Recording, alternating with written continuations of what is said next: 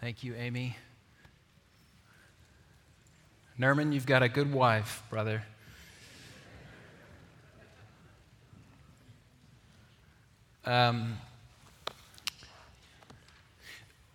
So obviously we're starting a new series. Now this is going to be confusing, so just hold tight for a second. This is a 6-part series. We're starting today, and I will preach again next Sunday. And then our favorite Kentuckian will be here, Dr. R.T. Kendall. And I'm sure he would appreciate that. Yep. Then I'll come back again with part 3 of our series on July 30th. And then Dad will be back for 3 weeks in August. Just wait. And then part 4, 5, and 6 will be the end of August and the first 2 weeks of September. But really all that you need to know is that you need to go ahead and cancel all of your Labor Day plans because you don't want to miss part 5 of this series. So go ahead and call your Airbnb and tell them it's the Lord's will that you be here. Many of you know and would have seen the video. I'm doing my doctorate of ministry out at Master's Seminary, and part of that involved in my final term now is doing a big preaching project, and I've chosen doing the unity of the church. And so we're going to be looking at the first 3 chapters of 1 Corinthians. So, with that being said, if you would turn in your pew Bibles, in the NIV Pew Bible, it's page 1771. I'm reading from the ESV in case the translation sounds slightly different. If you have an ESV Pew Bible from the chapel, which I don't know why you would, but that would be page 1131. If you brought one from over there, maybe.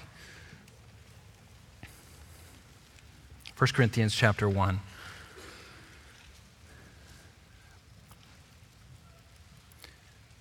Paul, called by the will of God to be an apostle of Christ Jesus, and our brother Sosthenes, to the church of God that is in Corinth, to those sanctified in Christ Jesus, called to be saints together with all those who in every place call upon the name of our Lord Jesus Christ, both their Lord and ours.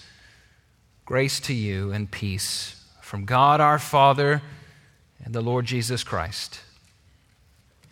I give thanks to my God always for you because of the grace of God that was given you in Christ Jesus, that in every way you were enriched in him in all speech and all knowledge, even as the testimony about Christ was confirmed among you, so that you are not lacking in any gift as you wait for the revealing of our Lord Jesus Christ, who will sustain you to the end, guiltless in the day of our Lord Jesus Christ. God is faithful, by whom you were called into the fellowship of his Son, Jesus Christ our Lord.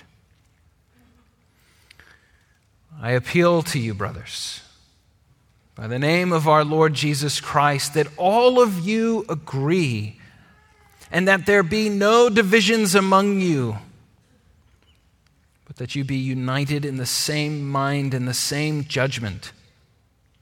For it has been reported to me by Chloe's people that there is quarreling among you, my brothers. What I mean is that each of you says, I follow Paul, or I follow Apollos, or I follow Cephas, or I follow Christ. Is Christ divided? Was Paul crucified for you? Or were you baptized into the name of Paul? I thank God that I baptized none of you except Crispus and Gaius, so that no one may say that you were baptized in my name. I did baptize also the household of Stephanas. Beyond that, I don't know whether I baptized anyone else. For Christ did not send me to baptize, but to preach the gospel. And not with words of eloquent wisdom, lest the cross of Christ be emptied of its power. This is the word of the Lord. Thanks be to God. Let us pray. Father, as we come to this, your holy word,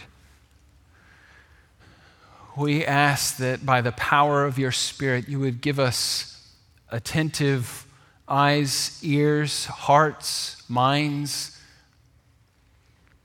that we would see what it is that you have called us to as your people, that you have called us to a oneness with Christ and a oneness and a unity with one another. Father, we ask that you would help us over these coming weeks as we study this in depth. Father, we pray against stumbling stones that might get in our way, obstacles, distractions, Father, that we can keep our eyes set on Christ and his glory. For we pray this in his name. Amen. If I were to go around and ask each of you what you thought the greatest danger facing the church is today, I would imagine we'd get quite a lot of different answers. Some might say, well, it's the sort of dwindling numbers of churches. Some might say, well, it's apathy within the church. Or some might say, the church is too conservative. Or some might say the church isn't conservative enough. Some might say it's the way that we look to the outside world. Well, as we just discussed over 6 weeks, spread out across 3 months. Well, that wasn't a joke, but it's fine. It's like my Genesis series at 9 o'clock. We're in part 29 or something. It's been going on seemingly forever. We're only halfway done. But because the vision of our church is leaving a legacy of faith, is passing on the truth to not just the next generation, but passing on the truth to one another, I think it's important that we would be clear on what it is and who it is that brings us together, that unifies us, that holds us together. It will also serve to protect us if we hear and respond to what Paul is saying in these chapters in his first letter to Corinth, that it protects us from two great dangers in the church. Two great dangers in the church. The first is when we lose the truth. When we lose the truth in our lives. One of the big buzzwords over the last decade or so has been this word, diversity. Diversity. We need more diversity. Everyone's pursuing diversity. Diversity of religion, diversity of opinion, diversity of sexuality, diversity in the arts, diversity. But you have to ask the question, to what end do we reach with diversity? Unless there is an agreed upon truth, diversity only fragments and causes greater division. If you were on a sports team and you had around you a tremendous wealth of skilled athletes, skilled position players, but none of them were agreed on what the goal was or who to pass to or what the rules of the game were even, then you would probably find yourself not winning many games. You wouldn't find much accomplishment with a team like that. If you had a band that played a diversity of different instruments, but there was no arrangement or agreed tempo, It would be a total disaster. Or as some people call it, jazz.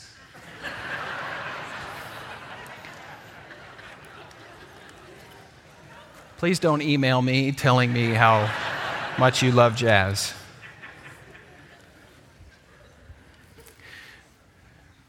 But do you see that unless there is something to hold all of that together, it becomes fragmented. And the same goes for a church. Unless there is unity, there will only be fractured chaos. It's the natural progression of things. Our unity is in the truth of the gospel of Jesus Christ, and that gets unpacked for us in this letter of 1 Corinthians, as it gives us the glue for unity as well as the blessing of diversity. So I don't want you to have heard that diversity is a big thing and we don't care about it. Diversity is a beautiful, wonderful thing, but it needs to be held together by truth. The second danger in the church is when we lose love. When we lose love. Now listen, there is plenty of self-love to go around. But self-love doesn't help families. Self-love doesn't help friendships. Self-love doesn't bring peace or order. Self-love only helps self. And in the long term, it will ultimately lead to being alone. But the Bible teaches us something different. The Bible teaches us selfless love. From the very beginning, God has demonstrated selfless love, working out his plan of salvation that would crescendo in the ultimate selfless act on the cross. How can the church be the church? How can the bride of Christ shine brightly to the non-believing world if we are broken and fractured, if we are self-focused and loveless? And the answer is quite obviously that it cannot. It cannot. Because then, to the rest of the world, we look like the rest of the world. And what kind of testimony is that? This letter is written to the church in Corinth. This is south-central Greece. Paul's visited and he's taken the gospel to this city, and he's stayed for 18 months or so, and he had high hopes for the Corinthian Christians. But soon after he leaves, there's division, there's rivalry, there's chaos within the church. Corinth was in a major port city. Things that were prized, as we'll look at in future weeks, are wisdom and celebrity status, and these are the things that they prize. It's a lot of sexual immorality in this area. And in a major pagan city, there was so much tension in the church on how to relate to the rest of the world. One group felt association with non-believers was permissible and necessary. Another argued that they should be isolationists and preserve holiness. Then they had misunderstandings about end times issues. There were some who thought that they were more spiritual and some who thought that they were more knowledgeable than other believers. There were insults being made about Paul. There was rampant immorality. There were lawsuits between believers. It kind of sounds like the Western church today. And then the Corinthians take time to actually write to Paul himself. They're asking him questions, good questions about singleness and marriage, questions about freedom and what you can and cannot do, eating meat sacrificed to idols, and do I hold my rights? Do I give up my rights? What do I do? Questions about the resurrection. They're really genuinely confused over a lot of issues. Now, this is one of 4 letters that Paul would have sent to Corinth, and in God's wisdom and his sovereignty, only 2 of them have survived.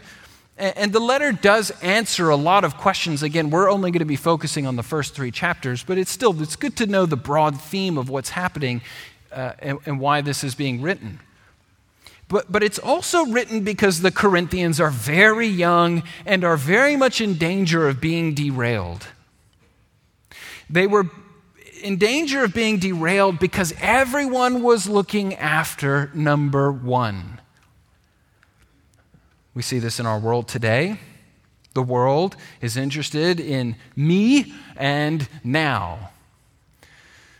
I remember watching the British car show Top Gear, and they were discussing news items, and one of the items they were talking about was the ethical decision that self-driving cars would one day have to make.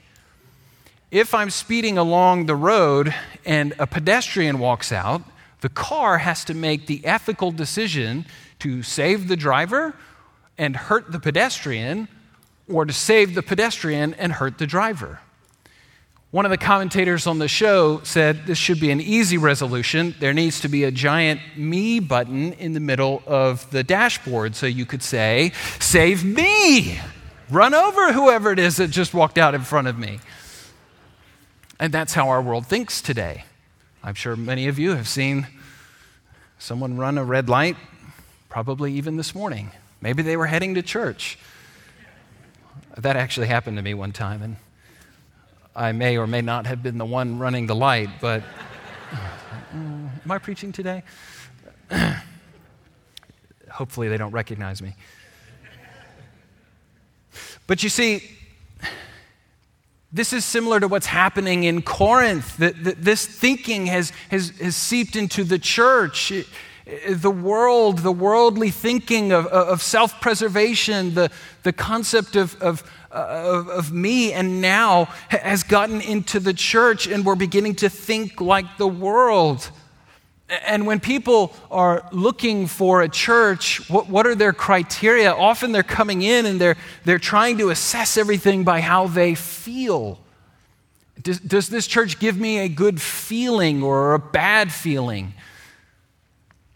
It's based on themselves, and it's based on the immediate. And if nothing fulfills that criteria of feelings, self, and the immediate, then the church can be written off as no good. And that is a mark of immaturity. My prayer is that as we go through these 3 chapters in 1 Corinthians, that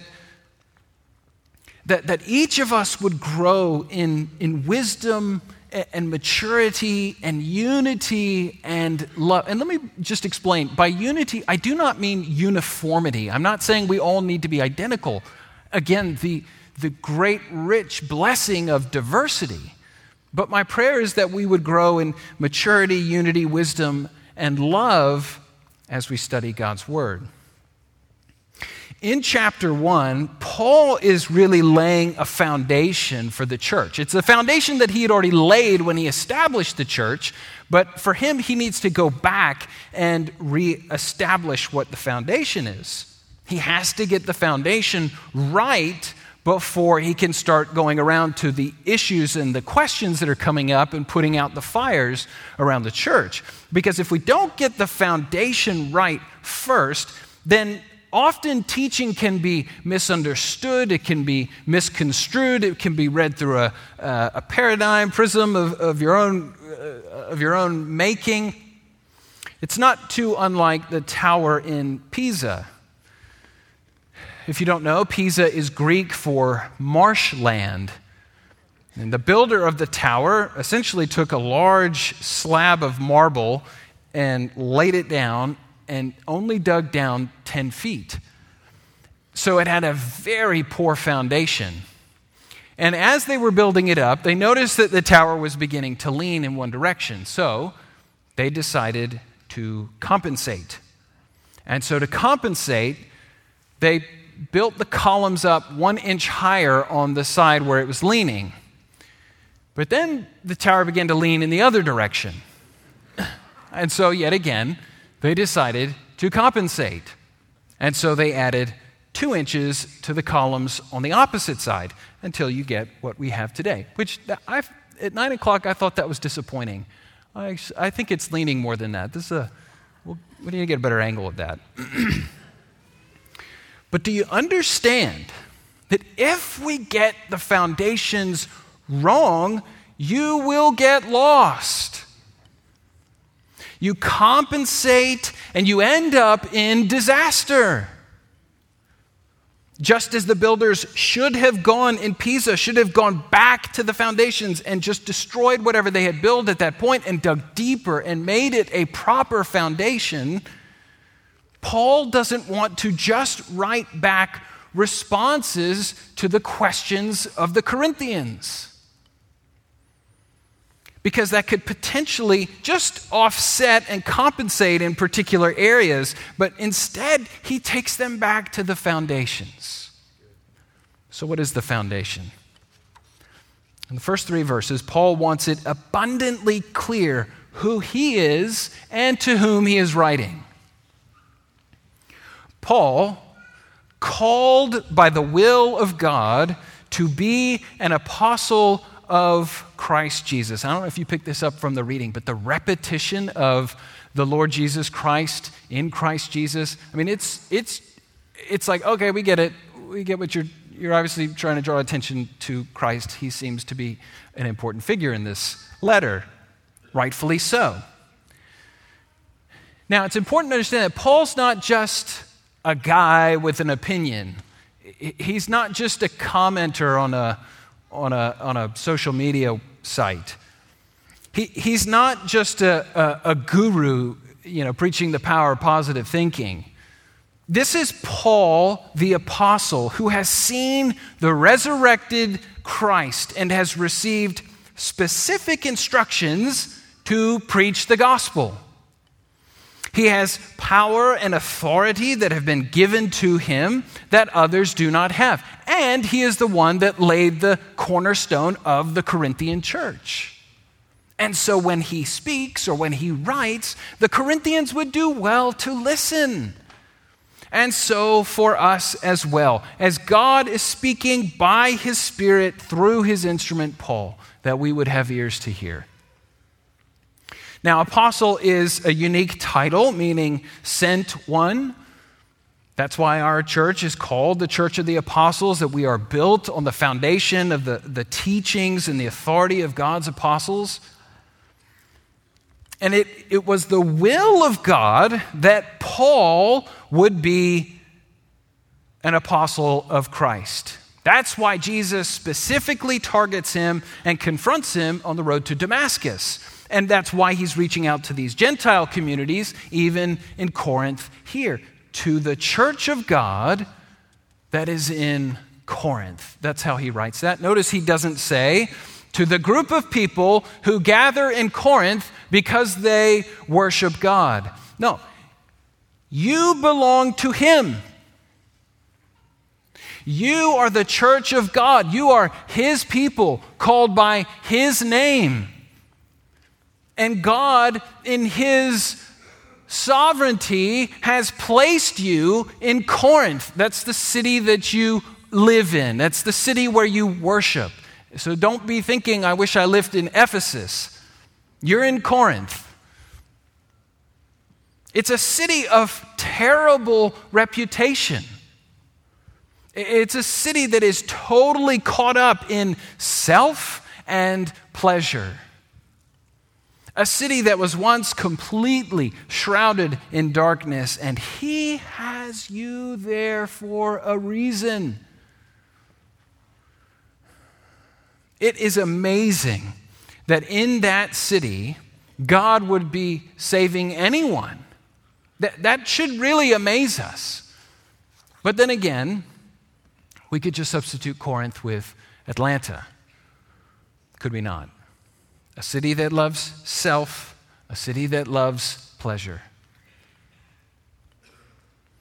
To those sanctified in Christ Jesus, called to be saints together with all those who in every place call upon the name of our Lord Jesus Christ, both their Lord and ours. You are saints. My son asked me this question the other day. He said, what is a saint? And I thought, well, it's people in heaven that have halos on. That's not true. You all are saints if you find yourself in Christ Jesus. You have been set apart by God, even though you don't feel like it at times, and even though you don't act like it at times. You are still a saint. You have placed your trust in the Lord Jesus Christ, even your infantile faith. Do you understand that? This is not a spectrum of people who are more in Christ. Even those with infantile faith are in Christ Jesus and are therefore saints.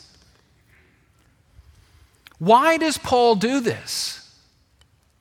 Why does he greet them like this? He is reminding them of who they are and to whom they belong. And how often we forget that. How often we forget that. And we, like these Corinthians, think it's about me and now. They have lost sight of who they once were, who they are now, and who they one day will be. Once enemies of God, now redeemed by the blood of the Lamb, Jesus, one day to be dwelling with God and the saints forever. And the second we forget that, we begin to think like the world. That this earth is it. That this is it. And so we need to make the best of it because this is it. And we're out for number one again. And we go back to self-love. And we go back to self-preservation. And we go back to self-focus. And Paul ties the connection with Christ to the unity of the body, the saints. To all those who have been called according to his purposes, there's a call from the Lord and there's a call back. So he calls out and the call returns to him. All those who in every place call upon the name of the Lord Jesus Christ. And he is our Lord and he is their Lord. Paul knows there is division in the church, and so he, even in this to and from line, is building unity. And then Paul gives thanks. He's thankful because God has shown his grace through Christ, because that grace has been shown to the Corinthians, because God has given gifts, because God has been faithful and will continue to be faithful.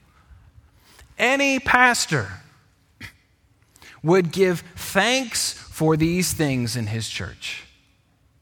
How good it is that these people have come to the saving knowledge of Jesus Christ, and that not only are they saved eternally, but they are given gifts for the building up of the body. And not only are they saved and given gifts, but they will be brought through, they will be sustained, they will be carried, not by their good works, but because of Christ. What good news this is! Hey, amen belongs here.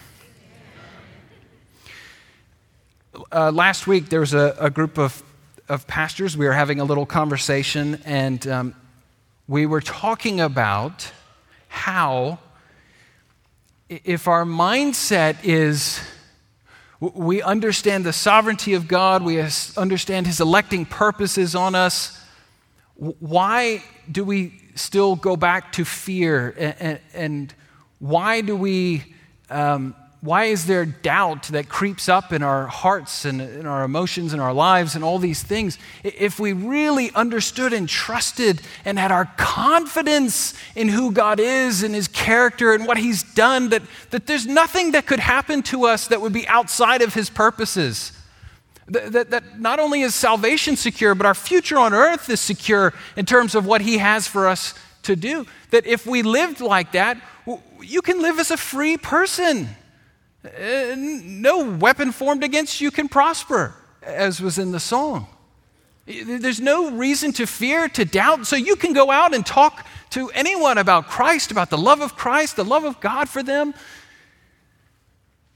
And one of the pastors said, I feel like I'm pretty good at articulating the gospel, and yet what you were just saying, the other pastor who was sharing this, he said, this warms my heart and encourages me.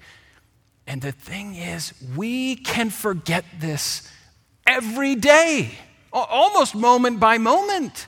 And so even pastors need to be hearing the gospel, reminded of the gospel, because our hearts are so quick to forget. Our minds are so easy to let it go. And Corinthians should be rejoicing. Now, what Paul does here is remarkable. The things that he is thankful for are the very things that the Corinthians are boasting in, as if it was from themselves. Have they received new life? Yes. They're boasting about it. Paul says, that's come to you by grace. Do they like speaking in tongues? Yes. They're boasting about it and lording it over one another. Paul says, these gifts have come from God, and they're for everyone's benefit. Do they love the abilities that God has given, the knowledge that God has given? Yes, and they're boasting about it as if it came from them. Paul says, God is the one who gave it to you. He's the one who will carry you. He's the one who will deliver you. Oh, how we can take good things and turn them into trophies. How quickly we can turn things into a comparison or a competition. Oh, my gift isn't as adequate as so-and-so. Or they have the same gift and they're really good at theirs. And so how quickly we can turn a spiritual gift into an idol. How quickly we forget the truth. Because the truth is, it all comes from God, it is all for God, and it benefits all of us. So Paul writes, to remind the Corinthians, I appeal to you, brothers, by the name of our Lord Jesus Christ, that all of you agree, and that there be no division among you, but that you may be united in the same mind and the same judgment. That line right there, that is the theme that carries through the entire letter of 1 Corinthians. It's that you're divided, and I want you to be unified, but I need to tell you why you're unified and how you're unified. Your division and your disunity, it's a bad witness. You're destroying the family. Have you ever seen a disunified family? At one of our old churches, there was a family that used to come and sit in the back, and they were always at odds with each other. The husband and wife would stare darts at each other, and the kids were just rowdy. Oh, I've got to be careful with rowdy kids because we have that too. But it's more than just like kids being kids, you know what I mean? It's like there's animosity here. Husband and wife are against each other. Children are against their parents. The siblings are against each other. And it's really heartbreaking to see that. Why? Because we know that that's not what a family is supposed to be. Now, I'm not saying a family is to be perfect and sit and be quiet. And I don't know how you do that. You must have a magic potion for that. Kids are going to squiggle and move around. That's not what I'm talking about here. I'm talking about real tension and animosity and bitterness in a family. We know that a family is not intended to be split and fractured. It's supposed to be safe. It's supposed to be secure and loving and helpful and caring. But when everyone is out for number one, and those priorities of self, they come before the family, it all falls apart. Here's a simple illustration that a neighbor of mine was reminding me. Paul Tripp was talking about serving his wife ice cream. He said, I made a bowl for her and I made a bowl for myself, and I was walking back to her and I was trying to figure out which one was heavier so that I could keep that one for myself and give her the lighter one. She would never know. But even in his own mind, he knew this is self. I'm looking out for number one on something so trivial as ice cream. When a family member thinks of themselves more highly than they ought, and strife sets in, it is very challenging. It is very sad, and everyone around can see it and can feel it. Don't be like this, Paul says. You are one family with one Lord and one Savior. You can agree on the important things and let the petty things fall by the wayside. Major on the majors and minor on the minors. Unfortunately, we tend to major on the minors too much. In the Corinthian specific instance, there was these four factions, these four groups. The Paul group, the Apollos group, the Peter group, or Cephas group, and the Christ group. Okay, so the Paul group probably is thinking, we go with Paul because he's an apostle and he started the Corinthian church, so he's the OG. Again, I tried to make that at 9 o'clock and no one got that, so okay. Anyway.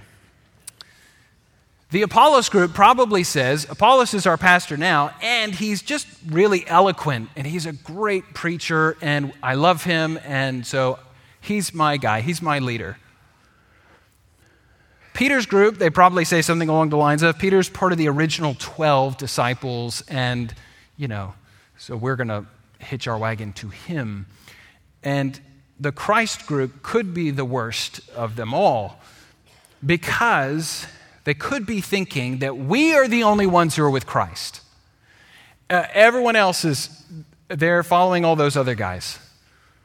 Or they do not submit to authority of any leader or teacher except for Christ, which they really just put Christ in their own image and really just means they will only submit to themselves.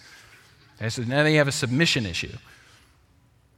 So Paul destroys every one of these lines of thinking. Can Christ be divided? No, thank you. Okay. So I thought you all were trained in this, but Dad assured me that you're good at this thing. Can Christ be divided? No. Was Paul crucified? Were you baptized into the name of Paul? No.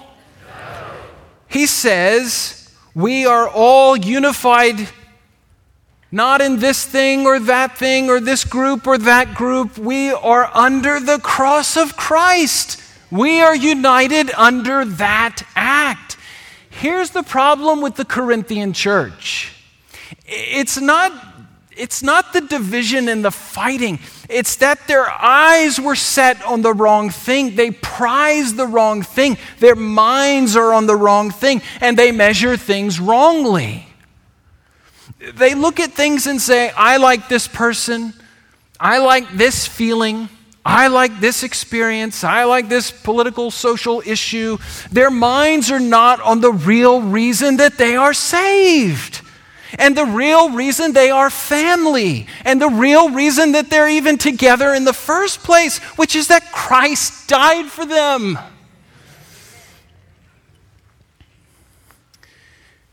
Do you remember the Chilean miners from, 10 years ago, or the boys in Thailand who got trapped in that cave during that monsoon? Just imagine with me for a moment. If those boys or those miners, when they're rescued, they're brought out of this horrific situation. And then they begin to immediately fight with each other over who comes out of the cave or the tunnel first. Or when they come out, they begin to fight over what kind of sandwiches they're going to have for lunch that day. That would be crazy. That would be insane. You would look at them and say, "What are you doing? Why are you fighting over these absolutely trivial things? Look at the big issue. You have been rescued together. What is more important?" That's what Paul is doing here. The cross of Christ is infinitely greater than anything that takes place in the local church. The cross of Christ puts us out of danger when we put our trust in Christ. The cross of Christ puts us in fellowship. The cross of Christ is the reason we get new life. The cross of Christ is the reason we get a new family. The cross of Christ is the reason we have a new hope. The cross of Christ is the reason we have a new future. That's why he writes in verses 14 through 16, "I'm so glad that I didn't do anything that would detract you. I'm so glad I didn't do the things that would draw attention to me. I'm so glad I didn't baptize you. All I did was proclaim the gospel, the good news. I didn't even use eloquent words when I gave it to you." He didn't want people to stand, which again, this was a big thing in the Corinthian culture, was how eloquent are you? Are you a great debater? Are you a great orator? He didn't want people to stand up and say, "Look how clever Paul is. He's so clever. Oh, look how funny Paul is. He's so funny. He's mastered that illustration. Look how brilliant Paul is. It's his mind. He's got such a mind." He proclaimed Christ in a way that drew people not to Paul, but drew people to Christ. The key to the Christian life is to understand the cross. The cross is the message that you cannot do anything. Christ did it all for you. So trust and take. This will mark you as a mature believer. Let me close with two illustrations. I went and visited, about 10 years ago, I went and preached for a church in the Southwest. And the church building, auditorium, whatever you want to call it, it would seat about 1,500, 2,000 people, 1,000, 2,000, somewhere in there. And when I got up to preach on Sunday morning, there was about 100 people there. And I thought, well, maybe people heard I was coming. And so I asked afterwards, I said, "Why is such a big building and why is there so few people?" And they said, "Well, our senior pastor died unexpectedly. And what happened was they formed search committees to find a new pastor. And what happened was factions began to form within the church, and they couldn't agree, and the diversity we're talking about began to be diversity without unity. And it fractured so deep that they all left and did church plants and all kinds of different things. And it was so sad to see that. Now, on the flip side of that, in the United Kingdom, there was a senior pastor who stepped down. He retired. And again, factions formed who were putting forth their candidate, who they thought would be the best replacement for this pastor. And finally, one of the candidates was nominated and elected to be the new senior pastor of that church. And for the next weeks, months, it was very stressful in that church, and tensions would rise, and people were almost sitting on opposite sides according to their factions. But then a visiting preacher came, and he taught from 1 Corinthians.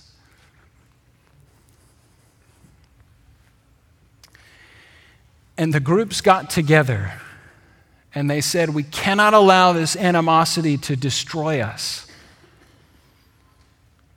And so they put their differences aside, and for the sake of the gospel, under the banner of love, the church was restored, revived, and began to thrive, and became a life-giving place again. Remember the truth of the gospel, the cross of Christ which saves.